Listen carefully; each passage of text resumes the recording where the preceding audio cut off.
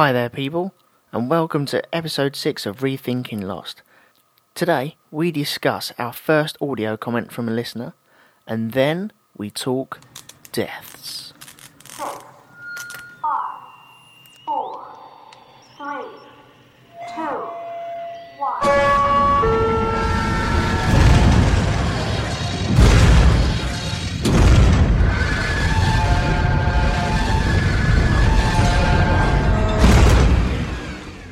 Hello everyone and welcome to episode 6 of Rethinking Lost with your hosts Scott Copperman and Elton McManus.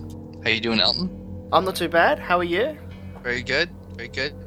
Comic-Con has just come and gone, and as we've promised you guys right from the beginning, we are looking to stay season 6 spoiler free, so don't worry about listening to today's show and accidentally finding out so-and-so is coming back from the dead, or this one's actually the reincarnation of that one, or whatever might have been discussed, who or where.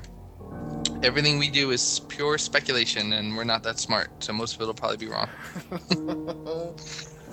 But what we will be doing is looking back, and as you know, our spoiler policy is if it's already happened, it's not a spoiler.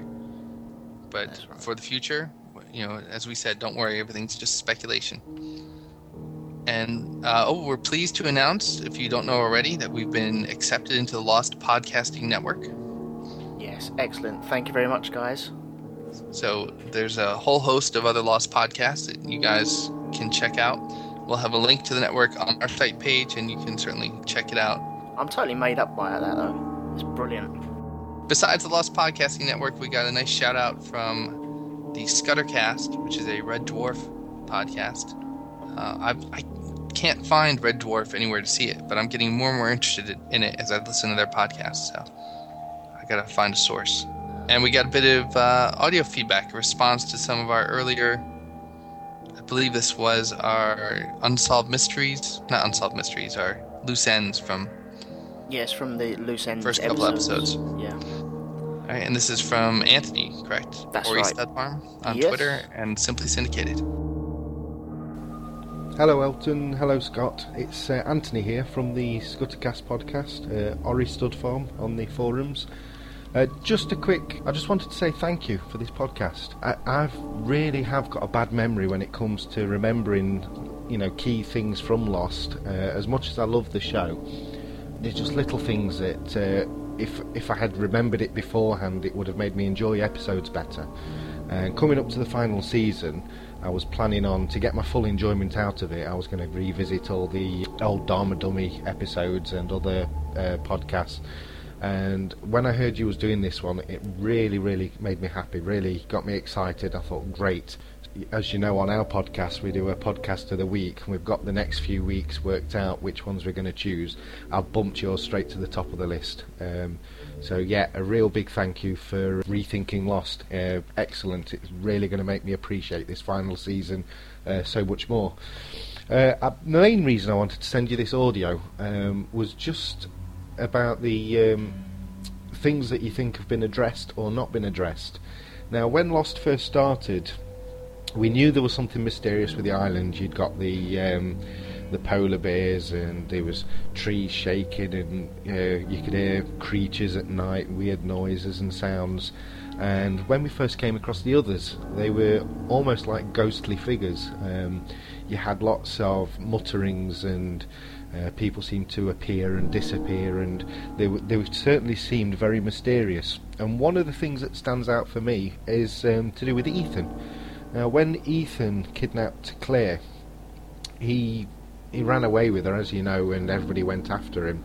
And Charlie ended up hanging from a tree, and it was hinted at. In fact, I think they came out right and said he got to have some sort of superhuman strength to have done that. And it really made me think that these are a different being. You know, I don't know what I was thinking. And they never seem to have addressed this super strength that he must have had to be able to leave Charlie dangling the way he did. I just wondered what your thoughts were on that. I'm going to keep it short. Going on holiday in a couple of days, so yeah, I'll leave you with that. Thanks for the podcast again. Loving the show. There you go. Wow, that's a good point. I actually had forgotten about that. And I think my reaction at this point is it's kind of the way they sit there and say the pyramids were built by aliens, and there's no way a human being could have done this, that, or the other thing, and it just turns out to be whether the use of pulleys, whether the use of just a certain angle and effort. I think perhaps they were trying to create the sense that the others could be non-human, but I think it's probably rationalized at this point that Ethan just... It wasn't that hard to lift Charlie. No. As it turned out. No, he's a skinny little runt, really, wasn't he? He was a little druggy at the time, wasn't he? So, right. My thoughts on it, I'd totally forgotten about this as well. Yeah, they are trying to make... Or it seemed like they had superhuman strength, and there was something a bit odd about these people, because he beats the living daylights out of Jack as well, doesn't he? Yeah. Ethan Ron, straight after that. And he really does pound him to the ground. I'm just wondering whether he had help getting him up into that tree, or whether because he was hanging by his throat in the vines, wasn't he? So maybe he's used the vines to pull him up himself. And I'm guessing because he had a blindfold on, he was unconscious anyway when he was hanging there. Right. And it also leads to another question: was Charlie actually dead in the tree? And did the island want him to come back? Could be, yeah. Did the island let him come back because he had unfinished business to attend to? He hadn't kicked his drug habit at the time. Right. And he had other work to complete, really. I find that there's a lot of these loose ends and mysteries and seeming, forget the right word, but disconnects between, seeming inconsistencies between things that all come back to Jack. And that we think Jack is this great scientist and doctor. Maybe Jack's just not that good. I mean, he says a lot of things that people in the cave, judging by the decomposition of their clothes and the bodies, and they've been there for 30 or 40 years. Well, maybe he's wrong. It had to be superhuman strength to lift Charlie up like that. Well, maybe he's wrong. maybe Jack just isn't that good of a doctor. Do you think he's more of a blagger and just worked his way through life? No, I'm sure he has skills, but I just by default, everyone just defers to him that he's, Jack said so. Oh, Jack said so. There's very few people actually question Jack on the island. Yeah, that's true. Apart from all the other alpha males up there vying for their title.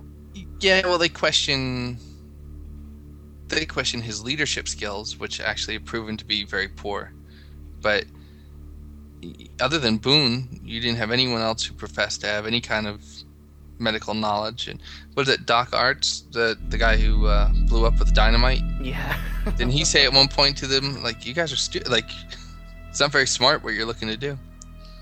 Yeah. He was great, wasn't he? Yeah, he was. But I don't know.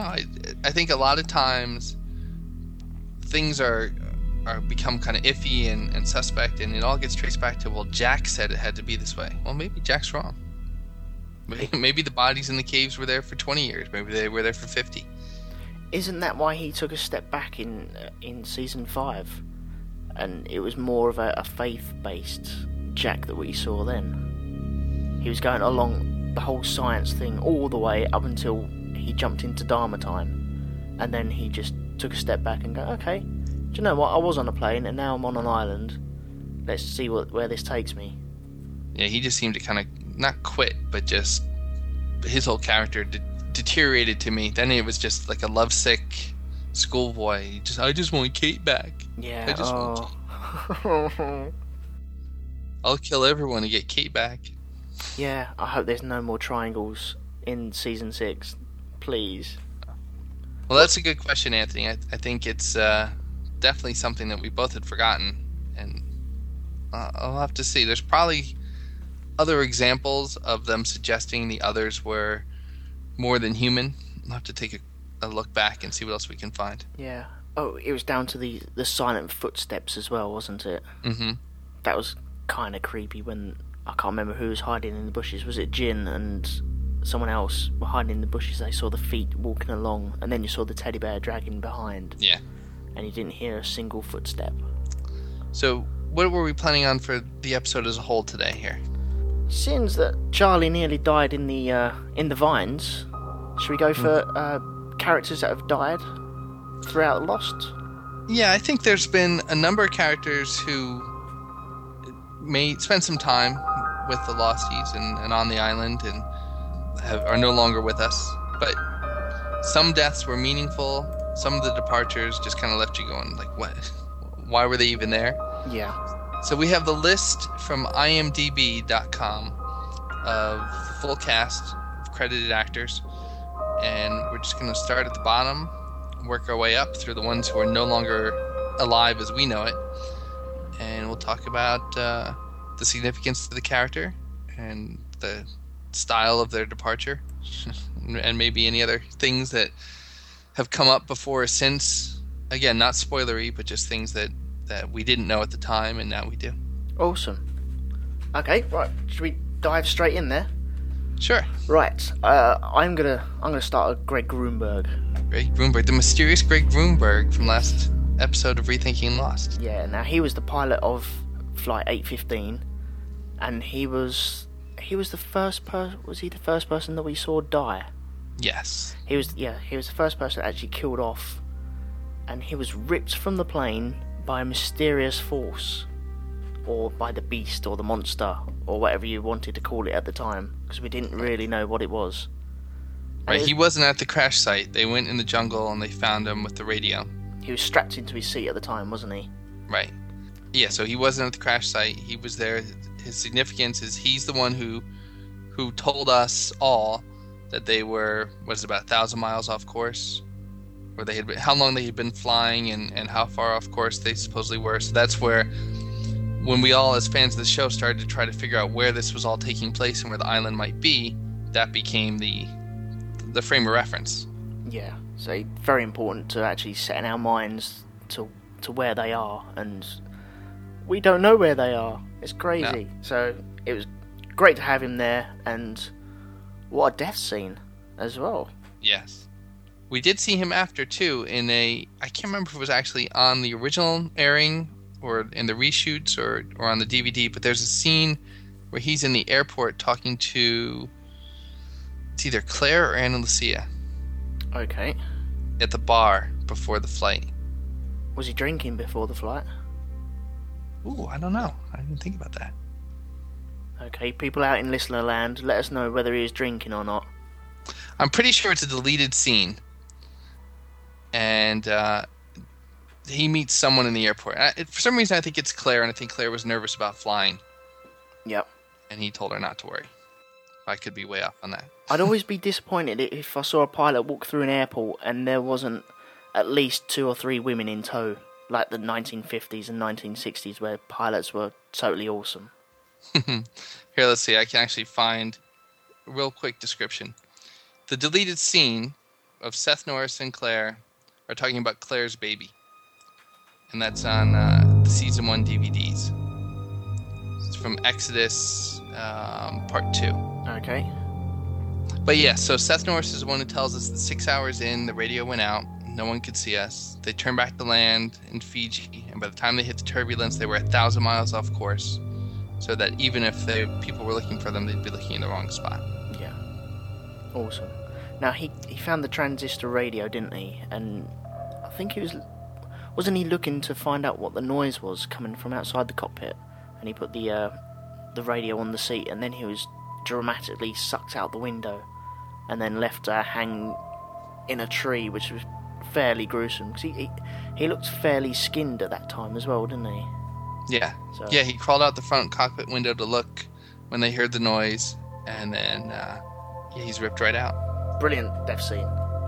And what we don't know for sure is that is why he was the pilot.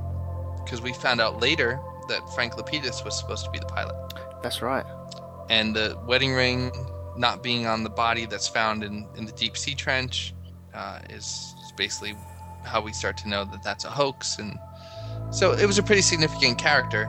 I think it was a very significant death as well. Yes. To prove a point that there's something huge on the island that no one knows about. Yes. Okay, moving up the chart, who we got? There's a number of mentions of a survivor, just nameless survivor who dies. And wasn't there a character, the woman goes out swimming and Boone tries to save her and he almost drowns. Ah, yes, yeah. So although that character themselves, again, is not a very meaningful character, in its own right, it tells us something about Boone. Boone, who thinks he's a lifeguard and thinks can help Jack with some of the medical things. What's in I forget if it's in the Nikki and Paulo episode or where it is, where we see Boone getting sent to go find a pen to make a breathing tube. He's got a lot of self-confidence in him, but he doesn't know where to point it at, really, doesn't he? Yeah, I think the death of that girl and the fact that Jack has to come out and save Boone tells us a little bit about Jack and a little bit about Boone to his character. So I think that was a meaningful death in that sense. Let's see. Other characters have been gone, such as Zach and Emma, the two little kids, but we don't know if they're dead or where they are at this point. Yep. Right, I'll tell you who died next. Should we go for that? Sure. The Marshal escorting Kate from Australia to LAX. Yes. He's the next one to bite the bullets, and he's crashed on the island. He's got a bit of aeroplane hanging out of his body, really. Mm-hmm. And Jack fights to save his life, and Hurley helps to fight to save his life as well, and that's when he passes out, when he sees all the blood, and a little bit of humour there for everyone. And the only thing he really gets to say is not to trust Kate. Right? He never really gets to say anything about Kate, does he? It gets a couple of conversations. That's all he tends to say, though, isn't it? Just don't trust her. Oh, she got to you too. Oh, just don't trust her. And then he actually ends up dying. Sawyer tries to kill him, doesn't he? Yeah. He puts a bullet into his heart and then misses because he's rubbish at shooting. Unless it's a polar bear. Yeah, cracking shots on the polar bear. Oh, we forgot to mention the polar bear. The polar bear died as well, didn't it? That's true. But yeah, Sawyer tried to shoot him into the heart. He thought it'd be the best way. I would have personally gone for the brain. If I'm going to put someone out in their misery. He's gone for the heart. He's made a total pig's ear of it, and Jack's had to go in there and settle him down, and he ended up dying that night. Yeah. Well, now, one thing they never really explained is why that Marshal was so obsessed with finding Kate. We know in a lot of the flashbacks he's right behind her, he's chased her down, he wants to get her bad, but we don't know why. What is it about his and her relationship that motivated him? Because that's a common theme, I think, when you have like that Ahabish kind of obsession with, you can't that one can't be let go. You have to get this one can't escape. And I know Kate is hardly a saint, and she did kill someone, but I mean, of all the ways you can kill someone, it was, in her twisted view of things, it was like a defense of her mother kind of thing. Yeah. It wasn't like she was out on the highway shooting random people as they pass by. No. Okay, well, let's stick with that story for a minute. I always get so confused with this Kate story on who she actually killed. Now, did she kill her stepfather or her father? Her real father is the soldier, is like a general, the one who ended up meeting Saeed at some point. Yeah. Right. And her parents are divorced, and the mother's new husband is the abusive jerk that she kills. Ah.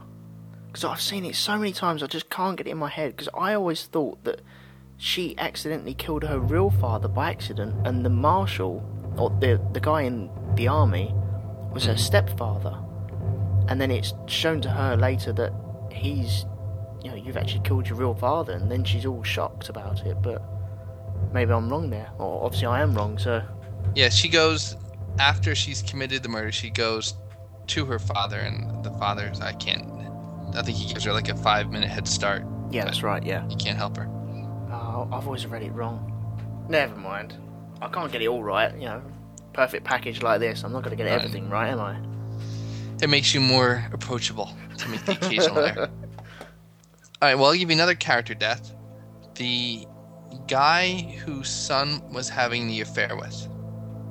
The guy who jumped out the window? Yes, or was pushed. That's one of those things it's implied it's a suicide, but you never know. Had he tainted Sun's family's reputation by being with Sun, and therefore Mr. Paik had him taken care of. I believe he jumped from the window because Jin was going there to do the deed, wasn't he? He was going there, and Mr. Paik had set it up so he'd catch his daughter in bed with that guy, or something along them lines anyway, and he knew he'd take him out anyway after he saw that. And I'm guessing he knew he was coming. He jumped out the window, and Jin saw him land on the car, didn't he? Right. So you think he did it out of fear of what was going to happen? Because I always felt he came across as very confident and certainly disappointed in Sun, but I think it's a more honour thing that he couldn't win Sun, so well, you win Sun, you lose Sun, I suppose. But they did sleep together, yes. And she was still planning on leaving him when they landed. So it wasn't like he had no hope. I mean, she was still decided that she was going to go this different route. I still think that Jin would have ended up with Sun. Okay. Personal opinion, but I can see that. I mean, it's one of those things. I think that Mr. Paik was somehow involved in either motivating him to jump or throwing him out. So yeah. I agree. Quite a gruesome death, though. I can't remember how many stories he fell or plummeted from. Right. But landing on a car is not a good way to go. So, do you think you consider him an important character? Did we need to see that? It's important from the aspect that he taught Sun English. Well, if they had just left it that Sun was going to leave Jin. Yeah. And we never met the English tutor. There was no suggestion of, there was enough reason to think the marriage was going to fall apart in that we saw how much Jin had changed. Yeah. And how much he was turning into this machine of her father. Yeah, no, that makes sense, yeah. So, did we need to see the affair for anything other than what essentially was a filler episode, or maybe gave us a little reason to trust Juliet, where we try to find out who the baby is? I think we did need to see the affair because you need to see that little streak in Sun. It pulled that little devilish side out of her, and without that, then she's just a cutesy-tootsy little girl next door that doesn't do anything. That's true. And really, she's taken her life, or taking control of her life, and moving on without other people trying to latch onto her and control her life like her father has done all her life. Yeah, that's true. Well, let me tell you, here's one thing that for me is a hang-up. It was important for Sun to be pregnant, because otherwise, that was a big reason why she had to be in the Oceanic 6. She had to get off the island because she was going to have this baby, and she couldn't be there for the baby or she would die. Yeah. And yet, once she had the baby, she was one of the worst mothers you've seen on TV. Yeah. I mean, not even taking into account that she's left the child behind. I could maybe choosing between your husband and your baby or something cultural. I could see something like that, but we didn't see any sign of maternal instinct on her part.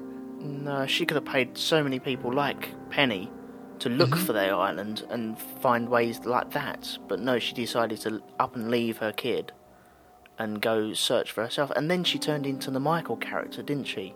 Right. Instead of Michael looking for his boy, she was looking for her husband. And that's a good parallel. She didn't get many lines, and literally every line that came out of her mouth was, "Have you seen my husband? Where's my husband?" And shut up. You know, one of my favorite episodes, though, and I know it's not everyone's, but is the one where the first time I think we see that flashback kind of mixed in. Was it flashback and flash forward? Yeah, the flashback and flash forward kind of mixed together when Sun has the baby, and you think Jin is coming to her in the hospital, and he ends up he's going to see the business associate of Mr. Paik. Yeah. It took me two watches to work out what the hell was going on there. And even though in terms of actual character development and stuff, it might not have been very significant. For me, I just thought that was a very well written and crafted episode. I just enjoyed watching it. I thought that was brilliant, and it was a great way to show. Don't expect everything to be very linear, because you're getting far too used to these flashbacks or flash forwards. So let's throw a curveball for you, and there you go. What do you think of that one, guys? All right, well, let's go to another dead man, Montand. Ah. Montand. Well, we can do the whole Danielle Rousseau party. Although Okay. Montand was the name that we knew first. Yes. Montand Lescazon. How do we know of Monton or Monton? I think when she caught Saeed, right, when he was exploring the island, Okay. Yeah. and she's explaining who she was and why she was where she was, and the little bit of history she knew. Yeah.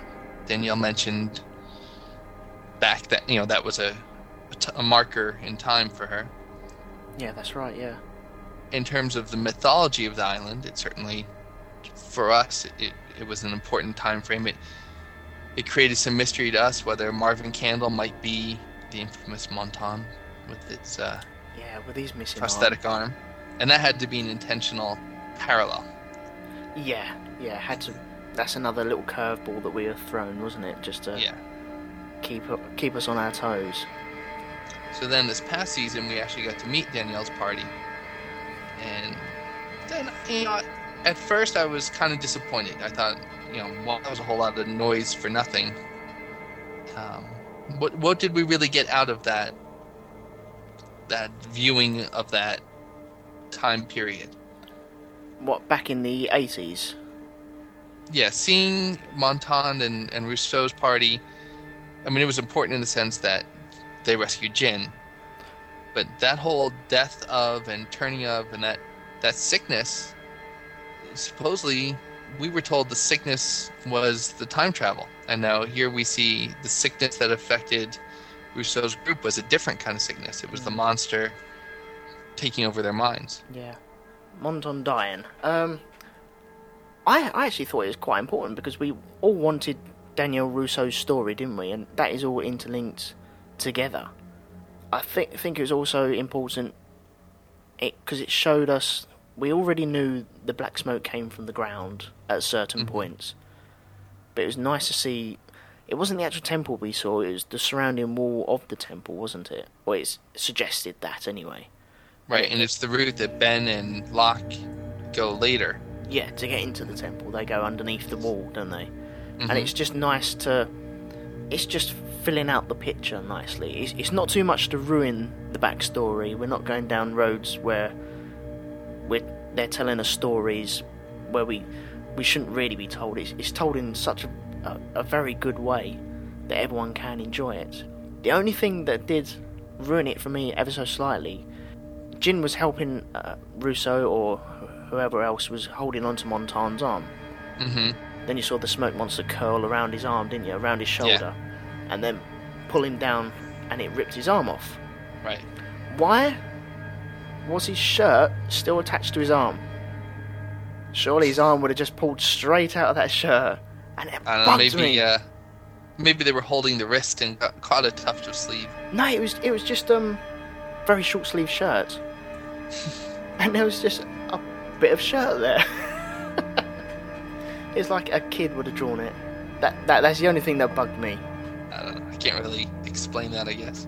I want it explained. I want it explained in season 6 why that was there. Well, all right. So I'll give you that seeing Rousseau's group was important in the sense that we did get the sense we finally knew Rousseau was not part of Dharma. She was definitely from an outside group. Yes. That she was not insane and kicked out of an island group. That she was lonely. She was sick from having her child lost and seeing, her whole world fell apart in a matter of instance. But where she was truly a strong character who had gotten beaten down and probably was tortured by the sense that there's these people out there that have my child. I'm hearing these noises. I saw what happened to my group. So I guess in that sense, it was important to see her party. The death scene where it happened is kind of important. Yeah.